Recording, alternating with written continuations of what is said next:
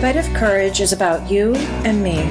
It's about ordinary people aspiring to live their best, most authentic life by overcoming vulnerability and fear. It's about finding our courage and sharing our stories and discovering in the process that we're a lot more similar than we are dissimilar. Bite of Courage is about hope, about connecting with others, about choosing love over fear, and having the courage to be who we're truly meant to be. Bite of Courage is about us.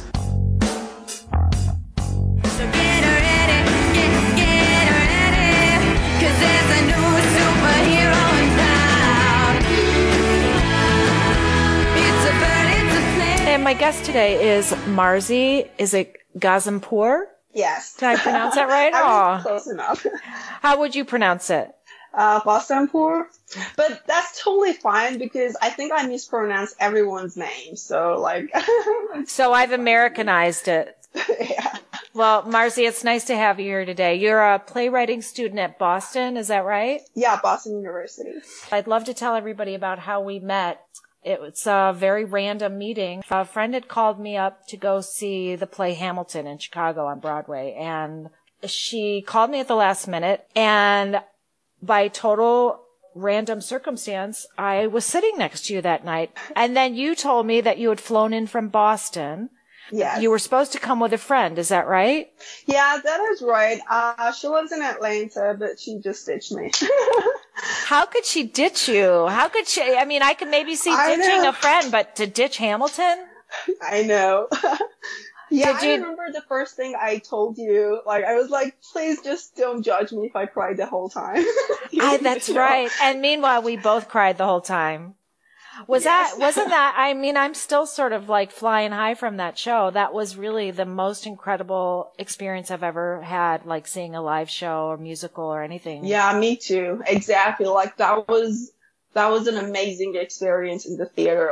I encourage everyone to go see it. Not as if Hamilton needs anything from me, right? Anything that I can say to just to encourage you to go see that. But that was an amazing, amazing show. That is an amazing show. It's just incredible. I had seen an interview with Manuel Miranda, and he said, because somebody said, well, I'm not so sure I'd like to see the show because I'm not really into rap. And one of the things I heard him say on the interview, because I've never been into rap, but I appreciate every different genre. But one of the things I found so fascinating in this interview that he did, he said that the reason he chose that genre is because musically, rap can put in one measure more words than any other kind of musical genre. And Hamilton spoke in long run-on sentences and paragraphs. And when he said that, I was after seeing it, I was wow, that makes sense. Yeah, it does. I think the content of the musical, because the musical is about 2 hours and something. I don't remember exactly how many minutes it is, but the content is for a show for at least 6 hours. Yeah. And that is why it is, that is exactly the same thing as you said, because it covers a lot of things. Yeah, that was incredible. And then at the end, the Cubs said, I don't know if you follow baseball at all, but the Cubs, of course, I'm a Cubs fan. And when they got up at the end, here's this, professional Broadway cast, and they come out and sing the Cubs song and are waving the flags and stuff. I mean, we were just on our feet. We were hugging each other. Everybody was screaming. That was amazing. Yeah. That was incredible. Yeah. That was a really, really great night. Oh my God. I miss it now. Yeah. Had you been to Chicago before? No, that was my first time. So, I just went to Chicago to see Hamilton, but I think I was really lucky because that was the best day of Chicago for the last 108 years. So I'm going to tell that to everyone. I visited Chicago in its best day for more than a century. And did you have a chance to enjoy the city, Marzi, when you were after the show and everything? Did you stay overnight or did you have to fly out? Well, Yeah, because I wanted to see this painting. You see, the musical Sunday in Park with George. So the painting that the musical is based on is in Chicago. So I wanted to see that, but I was pretty naive because like I was like, I'm going to go to the museum today. Well, you went over to the Art Institute? Yes. Aww. Of course, I didn't get to the museum till like, I think 4 p.m. because of the parade. Oh, wow. But yeah, I got to see a lot of interesting art in the museum too, and then I flew back. That's wonderful. Well, you'll have to come back to Chicago and visit. Go down to Navy Pier and see the lakefront. It's really beautiful, especially in the summertime.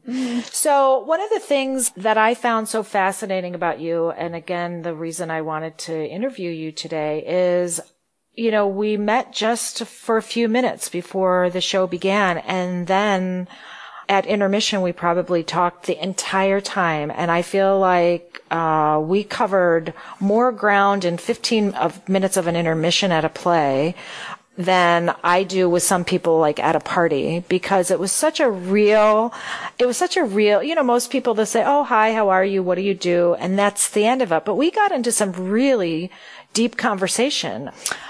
I know that you said that you're from Iran, and that you're Muslim, and that you're a playwriting student at Boston. And given that this was just a few days before our election, I thought it'd be really interesting to talk to you now about that, because, you know, now that Donald Trump is president here and there's all this with the travel ban and everything going on, I felt like, I mean, now it's a whole different story, I'm sure, but one of the things that struck me about you is that I felt like it was really brave of you to say. And so please forgive me. I may not even know some of the questions to anticipate asking you, but I don't have any Muslim friends. I don't know anybody from Iran. And I thought you were just this beautiful, wonderful woman that I met. I could totally be friends with you because we had a really heart-to-heart conversation. And so I just wondered, can you tell our listeners today like what it's like what your experience is like, why you picked Boston, what it's like to be a Muslim woman here, and if you've experienced culture shock, if there's been backlash, especially now that Trump is president here? Can you tell us a little bit about that? Oh, sure. Well, I lived in New Mexico before I came to Boston for 3 years, and I was a student at New Mexico State University. And honestly, I didn't really feel any backlash when I was in New Mexico, like good old days. And that's where you got your that's where you got your MFA, right? In fiction writing, I think you said? Yes, that's correct. Yes. I have amazing friends that I met in New Mexico, like my professors in New Mexico were really supportive of me, and even after the executive order, a lot of people contacted me about that, and it's really nice to know that there are people who support you and who don't really agree with these decisions, and that has been really amazing. But about me telling that I'm a Muslim, well, that's just something that I am, and like, if people ask me that, of course I tell them, because what else would I tell them? And I had never been scared of telling the truth, and I had never even thought about just saying anything else, because it's kind of like asking, what is your hair color? Black. This is just like the truth of it, right? But I can't say that I haven't thought about it, just like maybe not really telling people when they ask me. But I don't think I can ever do that. Yeah. Like, no matter what, this is just like your hair color. It's who you are. Sorry for. Yeah, like it's not something to be sorry for or even be proud about, because it's just like what it is, and I had no choice in it, and this is just like everyone is born somewhere in some community, some religion, and so I think that's just as simple as that for me. And since America is the country of immigrants, and since we have the Constitution that allows us freedom of speech and allows us freedom of religion, I just don't see why someone should be scared of, just telling about their identity, talking about their identity. But the problem is that right now, it even with my mindset, it occurred to me that maybe I shouldn't tell people that I'm Muslim. And I think it's really, really problematic, and it's really just in contrast to what this country stands for and what the founding fathers wanted this country to be. And it's just crazy. Have you experienced have you experienced, Marzi, any backlash now after he's been president? I know that you said like in New Mexico. So yeah, like well, I'm gonna tell you something about Chicago that was really interesting. So I saw Hamilton and I met you and it was amazing. Like the whole experience was amazing. And I was walking on the clouds, and then the next day was the parade and I wanted to go to the museum, right?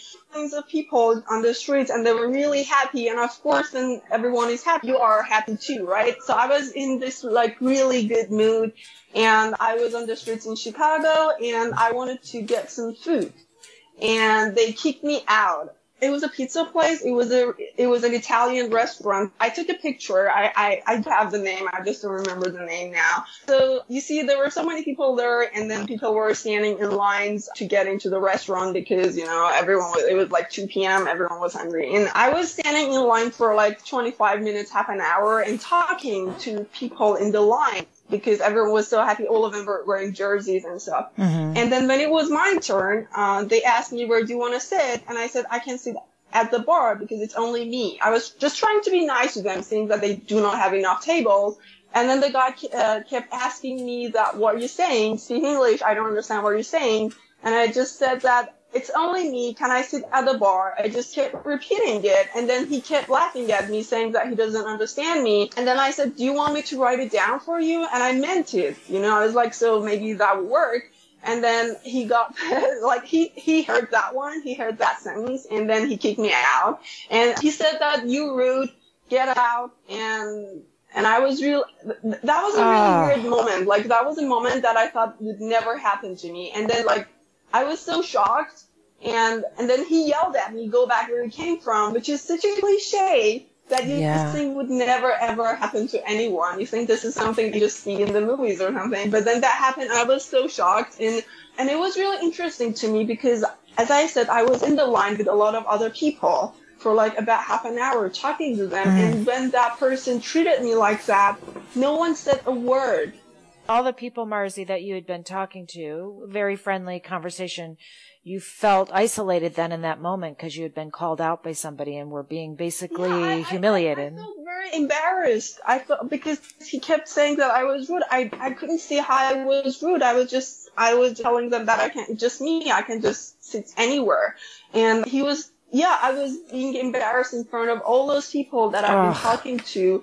And also I felt like this rage that no one said anything to the guy and no one protested. And then they were like, okay, so, and he moved to the people in the line behind me, and then they gave him their orders, and then oh my gosh. That had never happened to me before in New Mexico or in like any other cities I've been to in Boston, or like I've been to LA, Boston, DC, where else, like San Francisco. I've been to a lot of big cities in the US. Like nothing like that had ever happened to me. But I think one of the reasons that happened was because of the whole spirit of the day. It was right before the election, and then the cops had won, and there was this like, I don't know, like this sense of, I don't know, macho sense. I don't know that. I don't think that person, the same person, would behave like that in another day. But maybe now they would. But like, I couldn't imagine the same person just behaving like that a year before that or something. It goes to that point of how divisive the country is right now, and how divided, I guess, is the right way to say that, how divided we all are, and how everybody is sort of on edge. I feel like, especially as a parent, you know, I feel like there's sort of this dark cloud looming over everybody. We don't know what's going to happen. I mean, all the stuff that's going even on right now with the, you know, National Security Advisor, and it's really alarming. And so how do we... It's like wishing that one day you wake up and like the news isn't worse so than bad. The news that you thought is not going to be like worse than like, than last night when I fell asleep. Yeah. Yeah, exactly. So I think that the Nordstrom thing would be like the worst thing that a president can do, but then like we have the General Flynn thing, and everyone forgets about that, and forgets about like so many other things that would be just such a big deal for any other administration before this. Yeah. But uh, Yeah, it is really, really, really hard. Like I already have anxiety disorder, but right now it's just like much worse. It's really to focus, to concentrate, to work, to try to be your best self because you're distracted all the time. I'm glad to know that that was more the exception than the rule being here. How long have you been in the United States? I came here late July 2013. Oh, so you've been here a few years. Yeah. And that's, 3 years and a half. if I remember correctly, you have one sister who's in India. Yes. Is she getting her doctorate or her PhD or something in the classics? Yeah. Yes, in comparative literature. Comparative literature. And then you don't have any other sisters or any brothers? No. And then your parents are still back in Iran? Yes. How did you pick the United States? And like, how did your sister end up in India? And do you guys get to see each other? How do you stay connected, especially if you're not on Skype? Yeah. Now that I installed Skype, I saw that she's on Skype. Well, I think the last time I saw her was 3 years ago when we both went back home. She got a scholarship from Indian Embassy in Iran. She went there for undergrad, so she has been there for I think 5 years now. So she started her undergrad and then she got her master's degree, and now I think this is her second semester as a PhD candidate. And why I applied, I wanted to write, and there is no creative writing major in Iran, and even if it was, the problem is that like it's not really easy to be a writer or like any kind of artist in Iran. Because you don't have freedom of speech? Exactly. And that is really scary. I think the best thing about America is freedom of speech and freedom of press, because like we do have a lot of journalists in prisons in Iran, and it's really like, even now I'm saying this, it's a little bit worrisome for me because it feels like, what if I can't stay? You have to go back. So this is another thing worrying me. So I came here to kind of escape from censorship. But then, and I felt good about it, and then I felt that I can just write whatever I want. But after the executive order and after everything that is happening to me, I don't feel as safe, because I feel that because it can totally happen. What if I get deported, and then am I gonna be safe home, Like, should I be careful about what I write here, what I say here, or stuff like that? So that is one of my new worries. I have to imagine that the fact that we do have freedom of speech is something that so many of us here obviously take for granted. I think maybe less so now than ever before do we take it for granted. But I have to imagine that, and being an artist myself, I think about that as I write. Like, the only thing that keeps me from writing what's truly in my heart is the fear that I have about sharing who I am with other people, to dig in deep and find the courage to do that.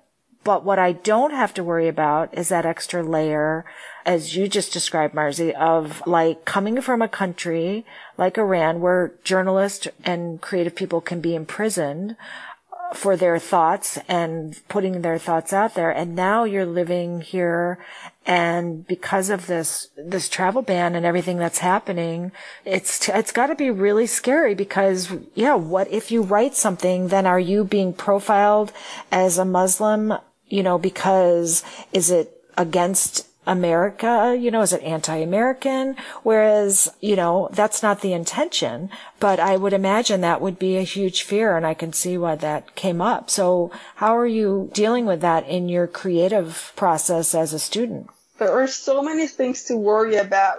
First of all, writing as a minority, even just not even thinking about the political impacts that writing might have on you, is a really, really hard thing, because I think I need to be much more careful what I write, because I'm going to have an audience that I'm going to be their access, and what they read from me would be maybe the only thing that they might read about that area, and that's a lot of responsibility. I know that I can just write really interesting things with the setting in Tehran and with really interesting characters, but the problem is that there aren't enough works like that. And so if you see a Muslim character who lives in Iran or a Muslim character who lives in America, you kind of stereotype it no matter what, because you see like all like other characters. You see what I mean is that you see like many different characters on TV, right? So like if you see an evil white character, you never say that white people are evil.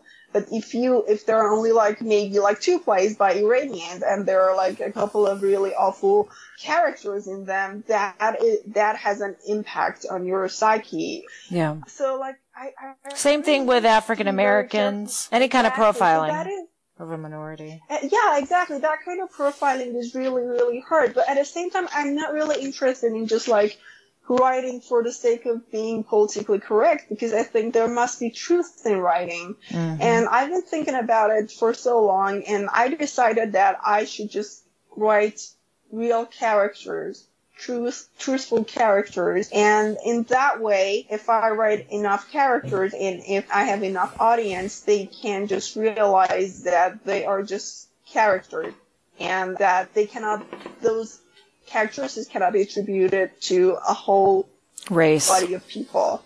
So yeah, so it's always not really as easy as it sounds, but I try to do my best not to fall into that trap, because that's something that I think most minority writers actually, that it's really challenging.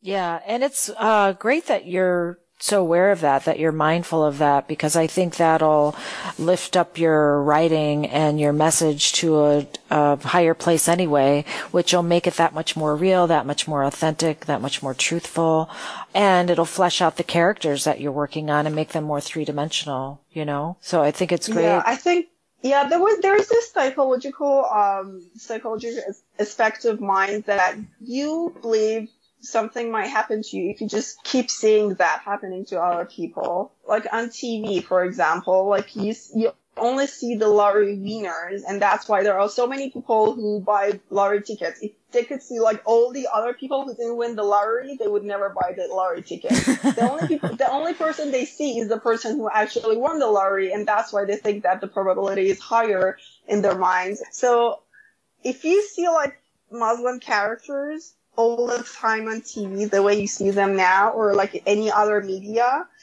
that's what you think of them, right? Sure. That's what if you see just Muslim characters blowing up other people, that's what you think a Muslim person would do if you meet them. So that is one of my concerns, to just have real characters. If you see like Muslim characters who are real, who work, like real, like I think there are 3 million Muslims in the U.S. If you see that they have families, they go to work, and sometimes they have boring lives, sometimes they do interesting things, sometimes they just, I don't know, go to the movies or go to the theater or whatever, anything like that. If you see something like that, then it would make you feel that, okay, I can be safe with them. Yeah. Well, that makes me think of my next question. You're writing not as a Muslim necessarily, but you can't ignore that experience, and we all have a frame of reference for, our family of origin. So you're writing from that perspective because you're here in America. If you did have freedom of speech and you could stay in Iran, whether or not you even wanted to do that, I can't imagine. I mean, I believe that people are really more similar than they are dissimilar, but to sort of break this down maybe a little bit, if you did have freedom of speech and you could work as an artist in your own hometown, let's say, how would you characterize a Muslim man, a woman, a child, a family, doctors, lawyers? Well, the thing is that if I was writing in my hometown, like the Muslim character, a minority wouldn't be like, I wouldn't be the person introducing this Muslim character, because that's like, well, the thing is that I've been in a country where I've been the majority. I've been like the Muslim Shia. I was a woman and like the whole oppression thing, yeah, right. But I was the majority, so I would never think about that. I would never think about just like, this character is a Muslim man, or this character is like a Muslim, anything like that. I would just focus on the character itself. I'm just introducing a Muslim character anytime I write a Muslim character.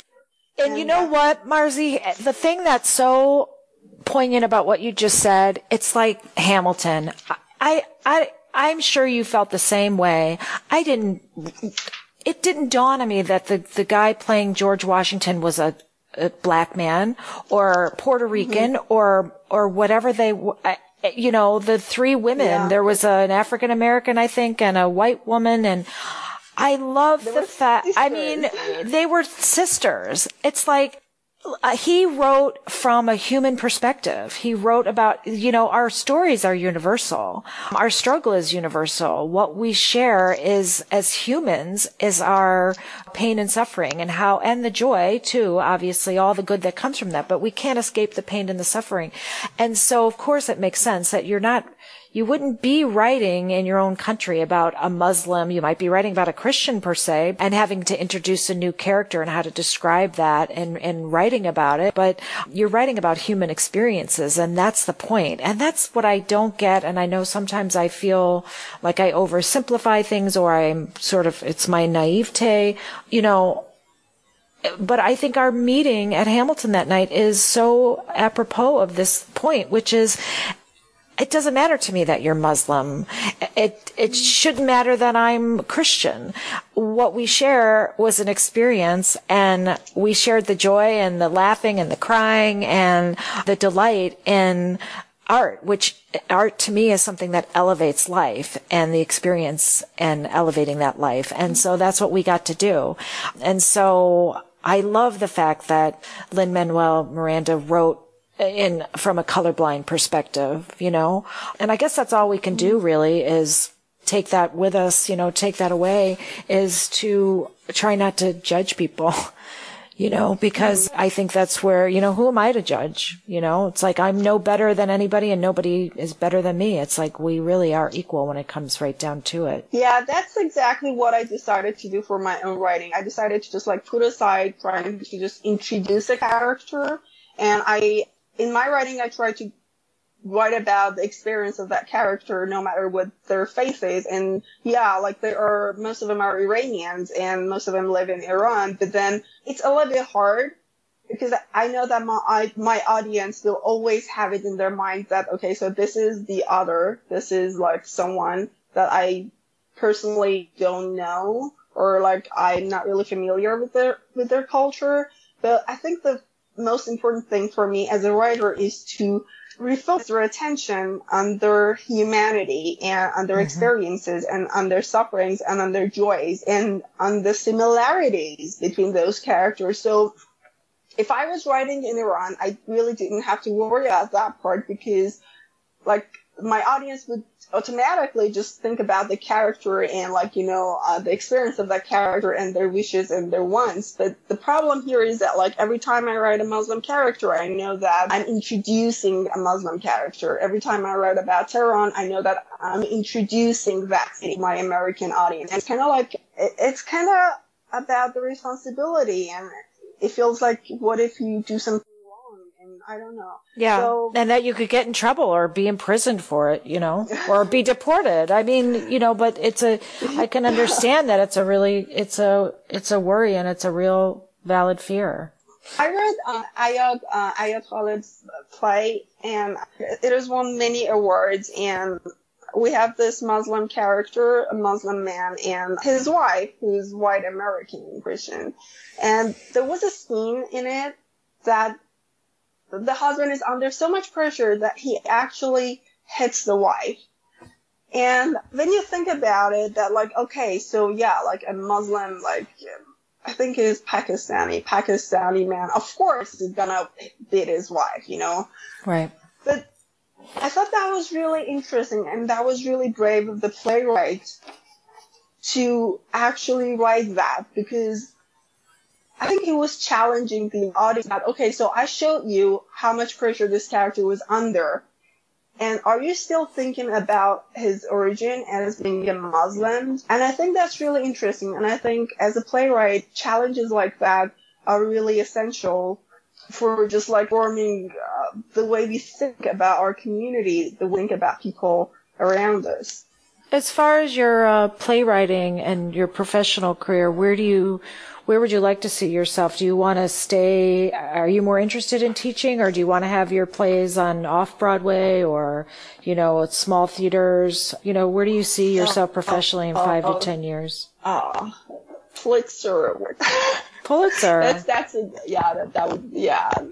actually interesting because last week I was thinking I'm gonna win Pulitzer, and it was really interesting because that was the first time that thought actually occurred to me, and then for some reason I thought that's not really very far-fetched. I think the fact that you've now put that out there, that you want to win the Pulitzer for playwriting, I think that you're probably gonna do that.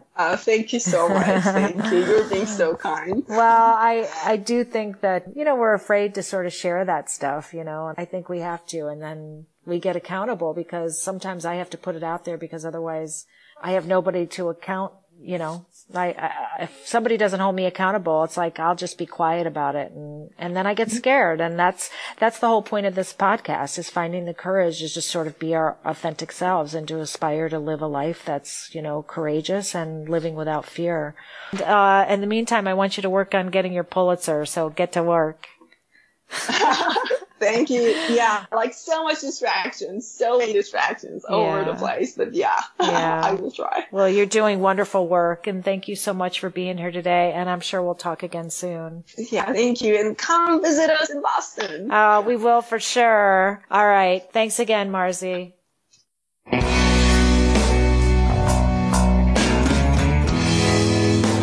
Thanks, everyone, for tuning into my podcast, Bite of Courage. To learn more about my guests, you can go to biteofcourage.com or go to my website, humormewithmo.com, where I also post weekly articles about finding humor in life's absurdities. Until next time, be bold, be daring, be brave, and take a bite of courage.